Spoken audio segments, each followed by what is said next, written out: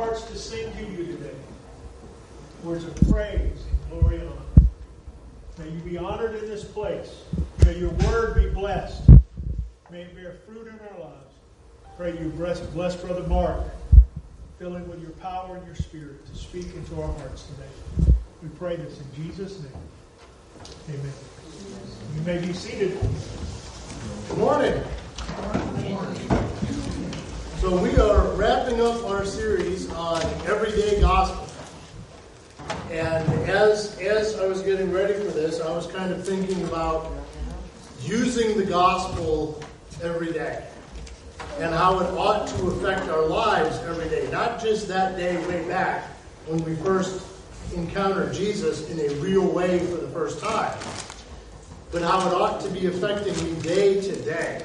And I started thinking about some of those things that I do every day. And so often I do those things on autopilot. We set our coffee pot, we've got a programmable one, we set it the night before. And I can just go in the kitchen in the morning, we've got it set, and it makes the coffee before we even get out of bed most days. And I can go in there at 6 o'clock and just get a cup and get some coffee out of it. And I just kind of do that on autopilot. I just kind of take it on faith, as long as the electricity in the house is on, that there's going to be coffee. Think about some of those other things that I just sort of do on autopilot. Turn on the faucet, and I just kind of know there's going to be water. Or I just kind of assume there's going to be water. Someday there's probably not going to be water, and then I'm going to be in a panic.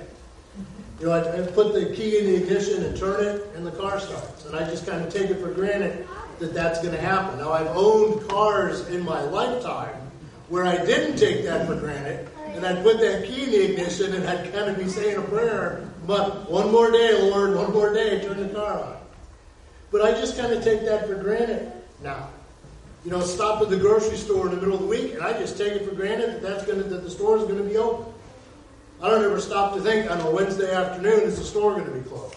I just kind of go on autopilot that the store is going to be open in the middle of the week, in the middle of the day.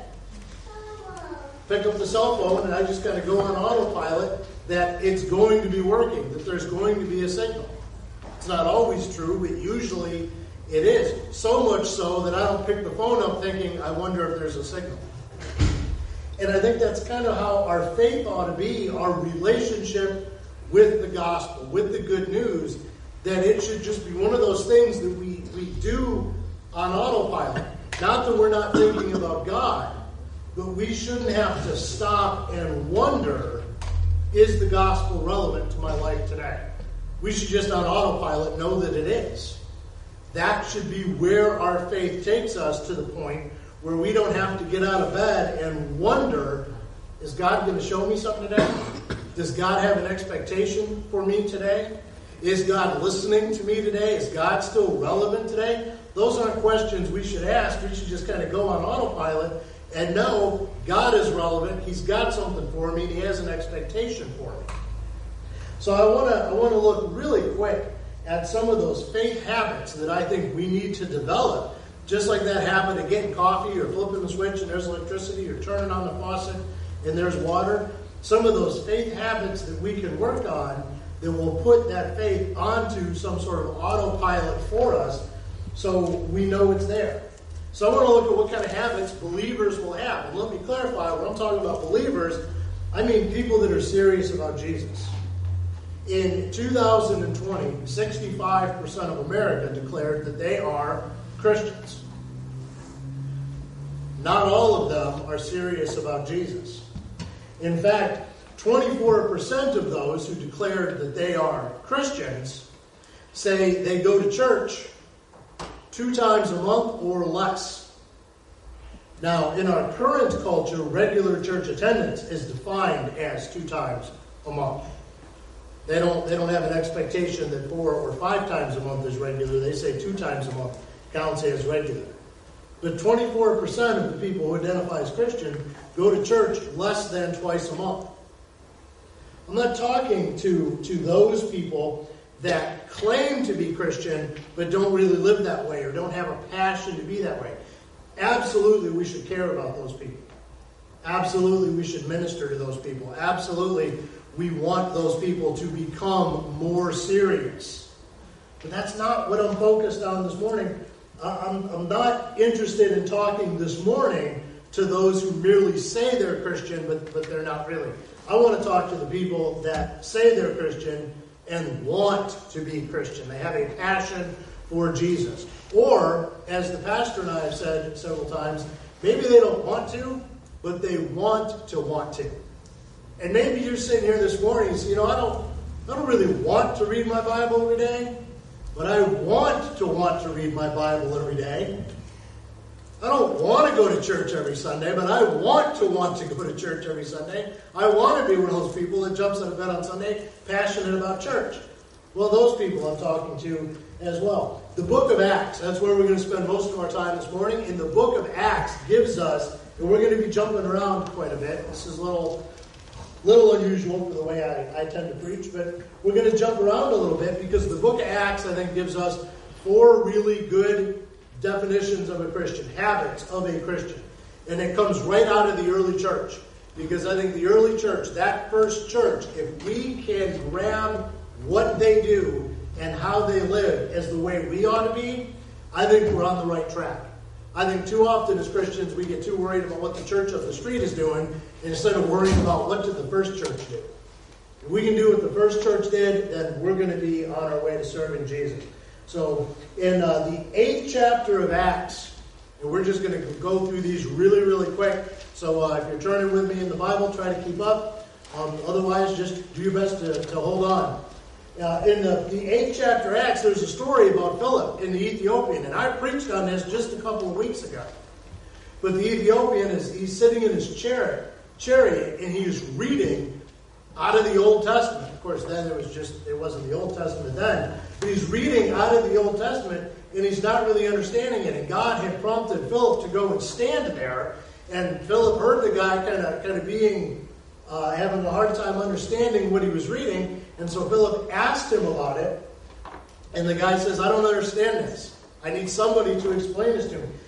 Acts chapter 8, verse 35.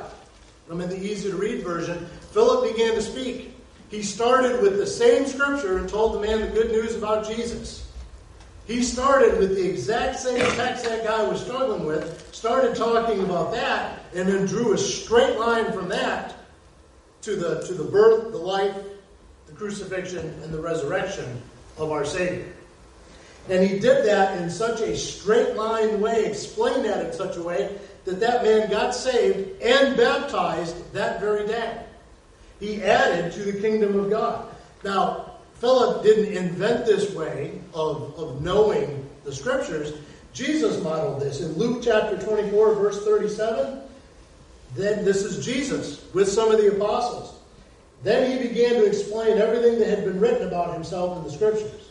He started with the book of Moses, and then he talked about what the prophets had said about it. Jesus knew the Scriptures. He had studied the Scriptures. If we look at Paul in Galatians, the first chapter of Galatians, Paul's got got 4 verses I'm going to read, but there's just one little part of one of the verses we're going to zero in on. Starting with verse 15 in the first chapter of Galatians, Paul says, but God had special plans for me even before I was born. So he chose me through his grace. It pleased him to let me see and know his Son, so that I could tell the good news about him to the non-Jewish people. I immediately prepared to do this work without asking for advice or help from anyone. I did not go to Jerusalem to see those who were apostles before I was. But without waiting, I went away to Arabia. Later, I went back to the city of Damascus. 3 years later, I went to Jerusalem to meet Peter. I stayed with him for 15 days. The part I want to zero in on is that 3 years. What did Paul do during that 3 years? He spent time in prayer and he spent time studying the Scriptures. He spent time becoming familiar with God's Word, with what had been written down about God. Now, there's absolutely nothing wrong with listening to sermons. I know a lot of folks, myself included, one of the great advantages of the internet, when you get sermons from all over the world. A lot of us listen to sermons throughout the week. A lot of great Christian podcasts about Christian living out there.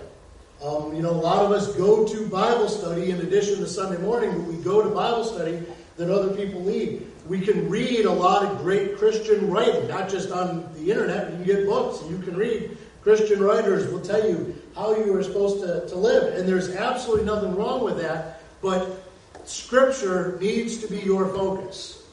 Reading the Word of God needs to be your focus, so that you can understand what God's Word says.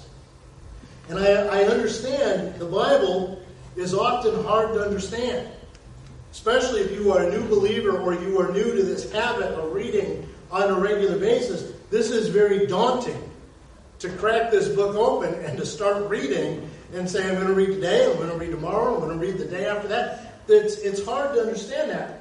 But let me ask, and this won't apply to everybody in the room, but do you remember back before answering machines, before cell phones, before caller ID? Do you remember that crazy thing we used to do when the phone was ringing and we didn't know who was calling? And you just picked it up and said hello? Do you remember doing that? I mean, that's not the world we live in now. How many of us, we look at the phone and we don't know the number as well? They'll leave me a message if it's important. We didn't do that back then. Well, they'll come visit me if it's important. No, the phone was ringing. You didn't know who it was. And you just answered it. Hello? And you didn't know who was going to be on the other end. But maybe you can identify, you remember back when we used phones that way, that you would say hello and you had no idea who you were going to be talking to. And that person on the other end just had to say one word and you recognized their voice.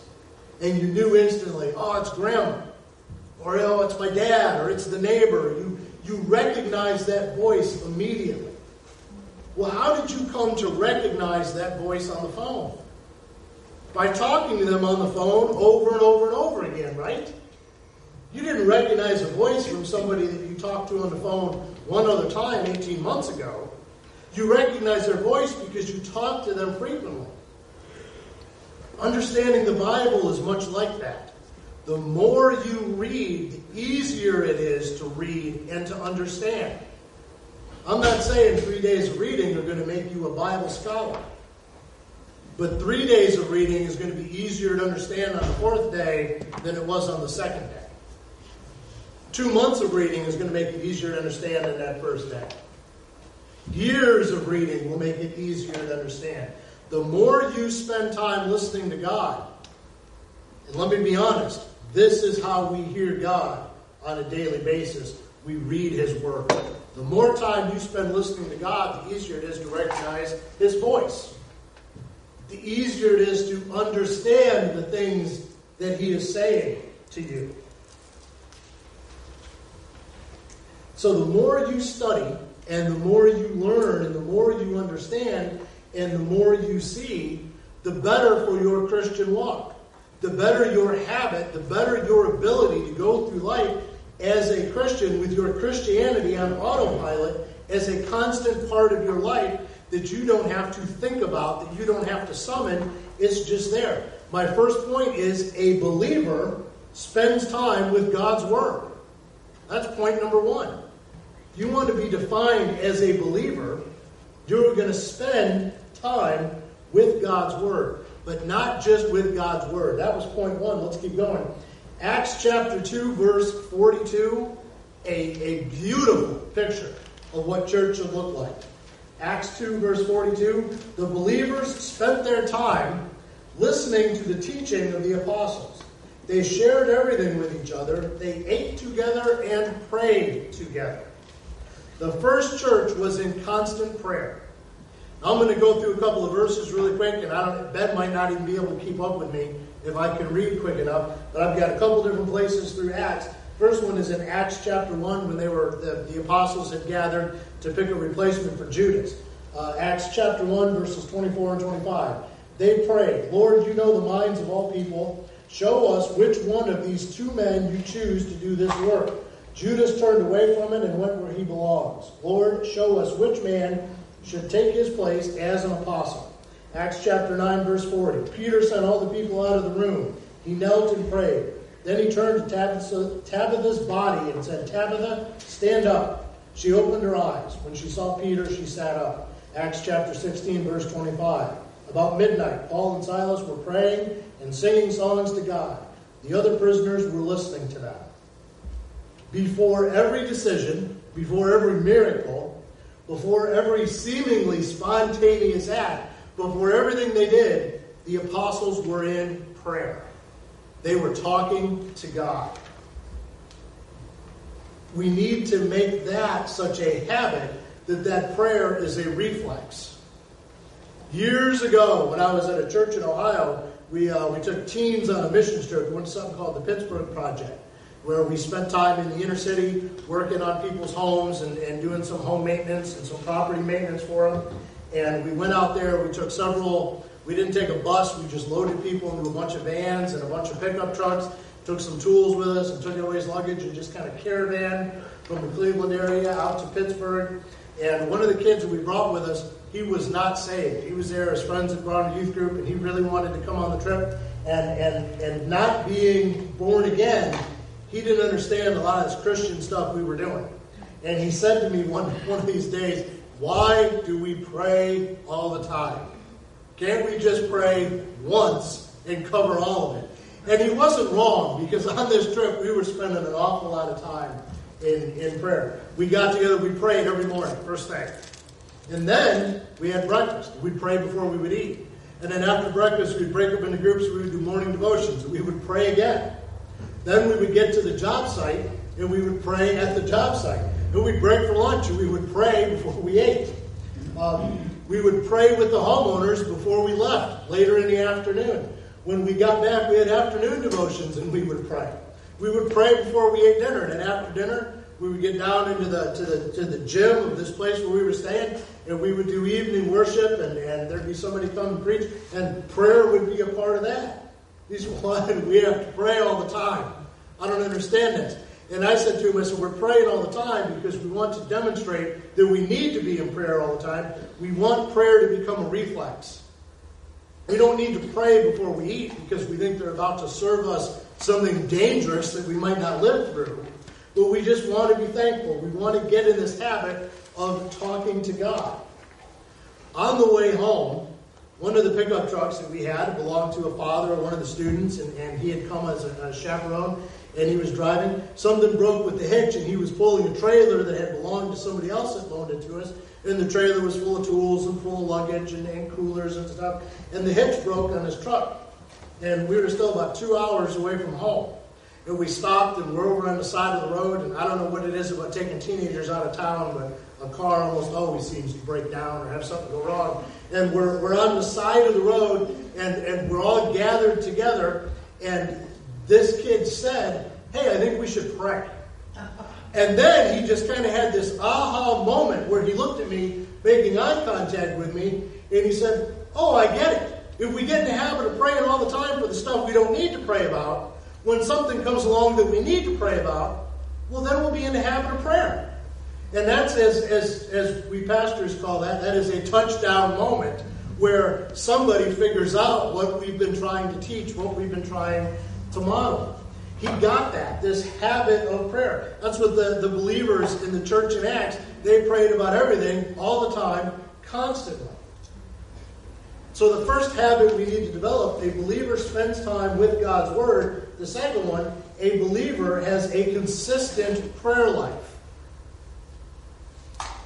If you are serious about Jesus, then you are serious about talking to God on a regular basis. Moving into the third point, every commercial on TV wants you to believe that company genuinely cares about you. Get our cell phone plan because we care about your family being able to stay in touch. Buy a truck from us because we care about your family's safety and our trucks are high rated for being safe. Eat at our restaurant. We care about your family. We got the best food and the best value that you're going to find. Shop at our store. We care about your family, and we want you to be safe in our store, and we want you to have the best selection of stuff you don't need for Christmas, and you come on in and you buy everything you don't need from us because we care about you and your family. that we want you to have, all of your stuff. Now, most of us, as we age, we kind of figure out that's the way that the advertising game is played. Not that they don't want us to be saved, but they really care about getting our money a little more than they care about the quality of life our family has. And we just kind of get that. But doesn't it feel good when somebody does care about us? How many of us have ever called one of those 800 numbers to talk to like customer service because there's something wrong with your bill or something wrong with your service? Anybody ever had to make that call? Anybody ever had to make that call and after you've been on the phone for, let's say, a half hour, and I'm probably rounding that down, after you've been on the phone for a half hour, you are certain that they don't care about your problem. They don't care if your bill ever gets fixed. Do you ever feel that way? Isn't that frustrating? Have you ever called that number and you talk to somebody and not only are they able to fix your problem, but you get the sense that they want to fix your problem? That they care about you getting your problem fixed? Isn't that a really good feeling? I mean, isn't that like, it's almost like winning the lottery. You're like, all the times I call these numbers and I hate it. I call them and good experience. This is great. Have you ever been in a restaurant and they get your food order wrong and then you feel like they're jumping through hoops to fix it? They feel bad that you didn't get what you ordered and they want you to get what you ordered and they want you to have a good experience. Doesn't it feel good when they genuinely care about you? Especially when the alternative is, and we've all experienced this too, where you're somewhere giving them your hard-earned money and they don't really care. That's a bad feeling. We like to be cared about. Caring about us makes us feel valued, doesn't it? What's something else that the apostles were pretty good at? Caring about what was really important. They didn't just preach Christ to religious people who were like-minded. They didn't just preach Christ to people who they thought were intelligent enough to get it or to understand it. They preached salvation to everybody. Acts chapter 26. Verses 28 and 29. This gives us a really good look into the heart of Paul and what kind of man Paul was. Verse 28 of chapter 26 of Acts. King Agrippa said to Paul, "Do you think you can persuade me to become a Christ follower so easily?" Paul said, "It is not important if it is easy or if it is hard. I pray to God that not only you, but that everyone listening to me today could be saved and be just like me, except for these chains that I have." See, Paul was in prison. Paul had been in prison for about 2 years. He had been unfairly put in prison. This was his chance to publicly speak in his own defense, to explain what was going on. Only he didn't speak in his own defense. He didn't tell his side of the story. He didn't talk about the quality of the food in this prison you got me locked up in. He didn't talk about, you should free me because this is a bum rap. I'm not even supposed to be here. He wasn't interested in any of that. He used that chance to tell his side of the story, to ignore his story and tell the story of Jesus. He used his opportunity to talk about Christ. Paul cared most deeply about whether the people listening to him were heaven-bound or hell-bound. He cared about that more than his own comfort or his own freedom or anything else. How many people live on your street? How many different people live where you can see them from your front yard? How many people do you make eye contact with and nod to when you're in the grocery store? People you don't even know. How many people do you talk to that you do know, that you run into at the grocery store? How many people do you talk to when you go to the doctor's office? How many people do you encounter in a month? Do you genuinely care about their salvation? Because every single one of them is either bound for heaven or bound for hell. There is no third option. Every single one of them is destined for one of those two places based on whether or not they know Jesus and accept what he did on the cross. Paul understood that intensely. A believer spends time with God's Word. A believer has a consistent prayer life.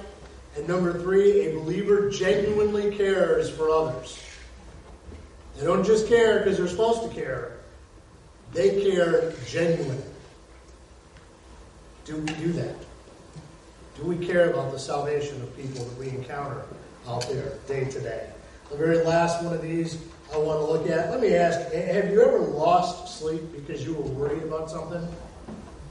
You just get kind of a real restless night's sleep. You keep dozing off and waking up and dozing off and waking up because something is heavy on your heart.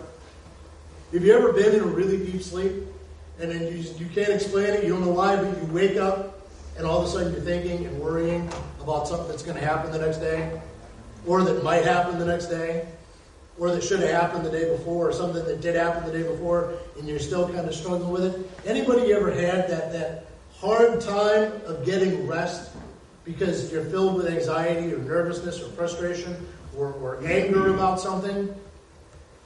I see most of you nodding your heads. I want to look in the book of Acts, chapter 12, at what Peter was going through. Peter had been arrested. James had been arrested and put to death. Peter had been arrested, and he very likely was going to be put to death. He assumed, this is it, I'm going to be killed tomorrow. I'm going to be brought before the crowd, and I'm going to be put to death first thing tomorrow morning. It's almost certain of his own execution. In chapter 12 of Acts, verses 6 and 7. One night, Peter, bound with 2 chains, was sleeping between 2 of the soldiers. More soldiers were guarding the door of the jail. Herod was planning to bring Peter out before the people the next day. Verse 7. Suddenly, an angel of the Lord was standing there, and the room was filled with light. The angel tapped Peter on the side and woke him up. The angel said, "Hurry, get up." The chains fell off Peter's hands. Now, Peter was in such a deep sleep, the angel had to wake him up. The easy to read version says tapped him on the side. The NIV version says that he was struck on the side. The angel had to strike him to wake him up. The King James version, anybody got that in front of them? You know what the King James says? That the angel smote him to wake him up. Violently touched him to wake him up. And in some interpretations, the angel had to kick him to wake him up. Peter is about to be put to death. And he's not tossing and turning. He's not dozing off and waking up and filled with worry. He's in such a sound sleep that the angel shows up and the room is filled with light and he's still asleep. The angel has to violently interact with him to wake him up. To say, "Hey, I'm here to get you out. Would you wake up? Let's get going." Why is he sleeping such a good, restful sleep? Because he knew what really mattered. Heaven-bound or hell-bound. He knew where he was going. I'm going to get a good night's sleep. Because if they drag me out and execute me tomorrow morning, I know where I'm going to end up. And that's a real restful thought. Execution is not a restful thought, but the idea of getting to heaven is such a restful thought, the execution don't even matter. Think about that for a moment. Doesn't that put into perspective some of the stuff that we worry about? Doesn't it help us see that the stuff we worry about is often kind of silly and inconsequential as far as it matters versus going to heaven or going to hell? The stuff that I worry about, and I've got to look at Peter here and think, no matter whatever the worst is that happens to me tomorrow morning, I'm going to heaven. Maybe not tomorrow morning, but I am going to heaven. So whatever happens on Monday, I can deal with that. It doesn't really matter as far as what matters most. And as far as what matters most, I know where I'm going. Do you get that sort of comfort from your salvation? I'm going to be honest with you. Sometimes I do, and often I don't. Often I get caught up in worrying about yesterday, and today, and tomorrow. And I get caught up with my to-do list, and I get caught up with all the stuff that I did that I shouldn't do, and all the stuff that I should have done that I didn't do. I get caught up with all of that, And I don't let my salvation comfort me the way that it should. If we are going to live like the gospel is part of our life every day, if we are going to live every day for the gospel and with the gospel, then I think we need to do that fourth thing. We need a believer understands what is really important. A believer spends time with God's Word. A believer has a consistent prayer life. A believer genuinely cares for others. And a believer understands what is really important. Do those things define us? Because too many believers, 65%, say, well, I'm a Christian. Too many of that 65%, the only time they interact with God's Word is when they're reading it on a screen when they're in church. 2 times a month or less. And for a lot of them, that's less. The largest percentage of Christians in our culture are what we call those CEOs. Christmas and Easter only attenders. They show up on Christmas Eve as long as they don't have family in from out of town. And as long as the weather's okay. And they show up on Christmas morning, if there's a service on Christmas morning. And they show up on Easter morning. Again, provided they don't have family in from out of town. They don't interact with God's Word. They don't interact with other believers because they're not there and they're not close to it. An awful lot of believers, their prayer life consists of bowing their head when the preacher says, let's pray. And if you're only in church a couple of times a year or a couple of times a month, then you're not even doing that very often. We struggle as a culture to genuinely care for others. I believe with all my heart in 2021, our culture is angrier than I've ever seen it in my lifetime. Just as angry as it's ever been. We don't care about others as much as we care about ourselves and our own beliefs. And I might be really frustrated with Zach, not because of anything Zach's doing, but because Zach doesn't believe exactly what I believe. Zach doesn't vote the way I vote. And so I'm really frustrated, I'm really angry because he's not just like me. But it's not because I care about Zach. It's because I care so much about me that I'm angry that Zach doesn't care about me as much as I care about me. We struggle to care about others. Us born-again believers in the room, let's be honest, we struggle to care about others. And if we are struggling with it and we know better, how do you think the world out there that doesn't know any better, how do you think they're dealing with it? A believer understands what is really important. You know what's really important? Heaven-bound or hell-bound. That is the headline that matters. Everything else is just details. And we just get so caught up in everything but that a lot of times we go through our day and we don't even stop to think. We just take for granted I'm going to heaven. And I don't stop to think about these other people that I'm interacting with. Do they know Jesus? What if the person God is counting on to tell them about Jesus was me? And I'm too busy caught up in my own stuff. We're going to live like gospel is part of us every day. We need to be much more serious than we are about living that way. Let's pray.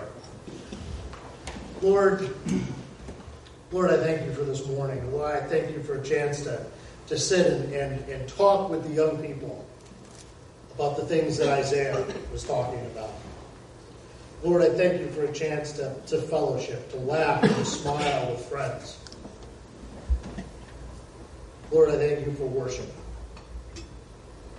I thank you for a church that takes worship seriously. It's not just singing and it's not just music.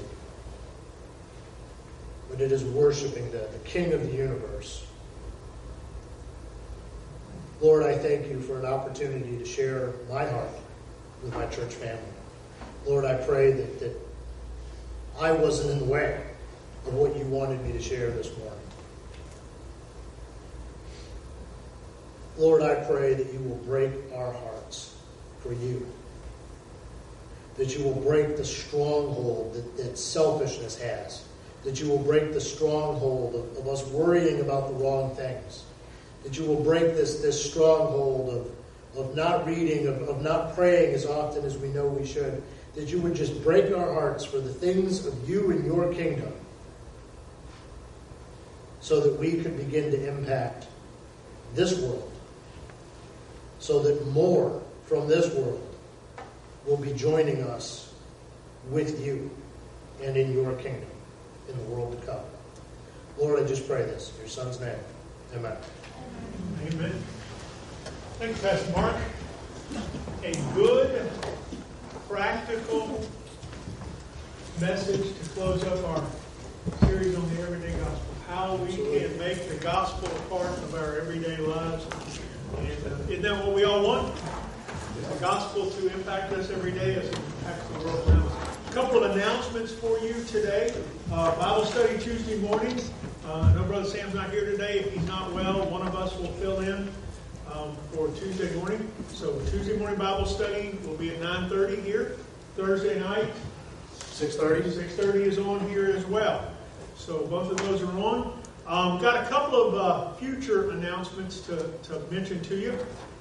Number one is we typically do Operation Christmas Child around this time of year for children in the world. And we give gifts and put boxes together. This year we decided not to do it. We had a hope for another plan, and things worked out well. And we are participating in a local program this year. It's called Angel Tree. You may have heard of it. It is a great program, and it impacts the kids in our area. And that's really what we wanted to do this year. Not that we have anything against Operation Christmas Child. Great program, and we're excited for them. But we wanted to impact the kids in our area. We are undertaking 10 children this year at our church. Names will be given to us sometime, I guess, in the next week or so. Yeah. I'm not sure when we'll get them, but shortly we'll have those. Hopefully this next week, names and ages. And what we're going to do is, instead of asking you to go shop for these kids, we're going to ask you to donate so that we can shop. And then we're going to send a group of ladies to go shop for these children. And they give us a little card that has their name and age on it and some things that they're interested in. Doesn't mean we have to hunt, because you know how kids, it could be something ridiculous that we can't afford or whatever. But it kind of lets us know what they're looking for, so we'll have some ideas of how to help to purchase. So we're going to do that, and we'll start taking up money next week. We'll have you can put it in the offering envelope and mark it on your offering envelope, Angel Tree, and we'll separate that money out. We'll put that together, and we'll get our ladies together to go out and go shopping for them.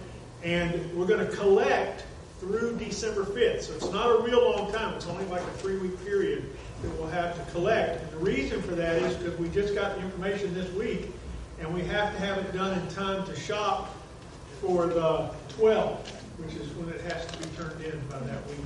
So, but we're going to celebrate that day, because by that day you may be sick and tired of turkey. You remember that old commercial, Flaming Turkey Wings? You know, that by the time Thanksgiving was over, you were just sick of all the turkey leftovers and all that. We're going to celebrate that day. We haven't done anything here to eat and fellowship together in a long time.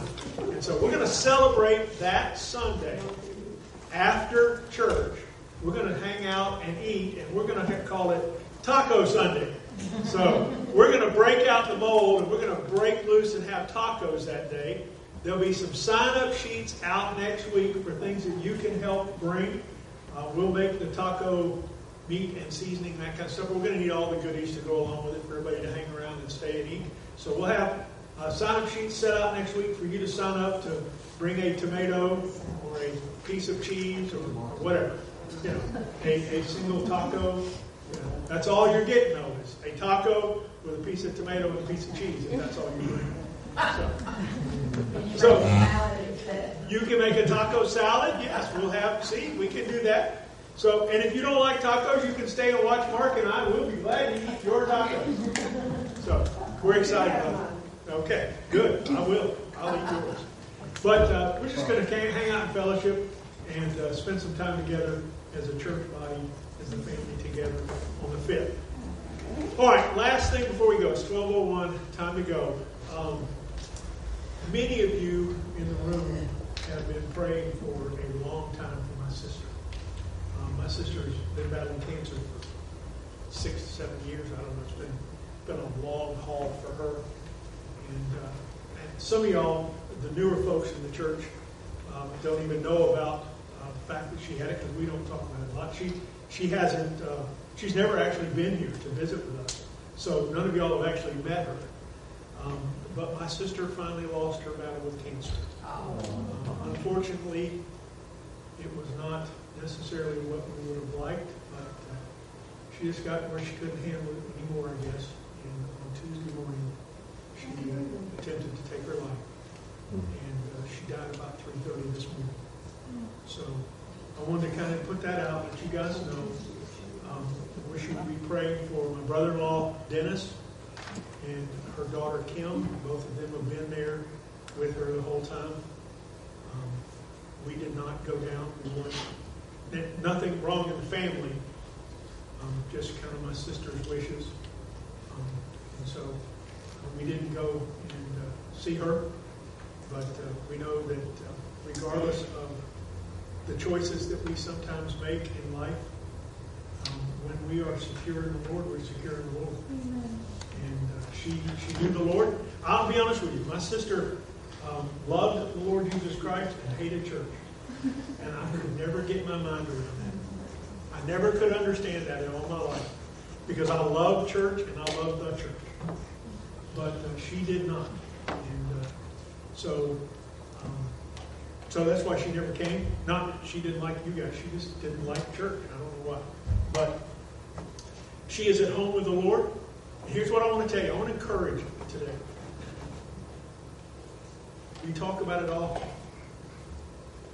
In the life of a believer, if you're a follower of Jesus Christ here today, nothing comes into your life that does not pass to the hand of God.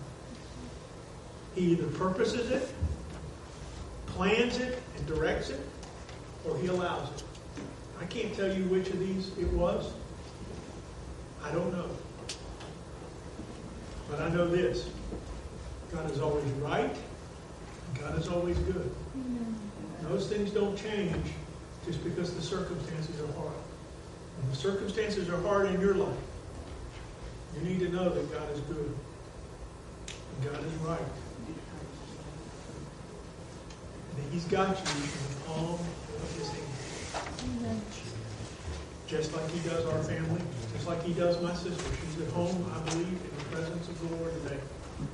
And so we're grateful that God is gracious and kind and sustains us in these days.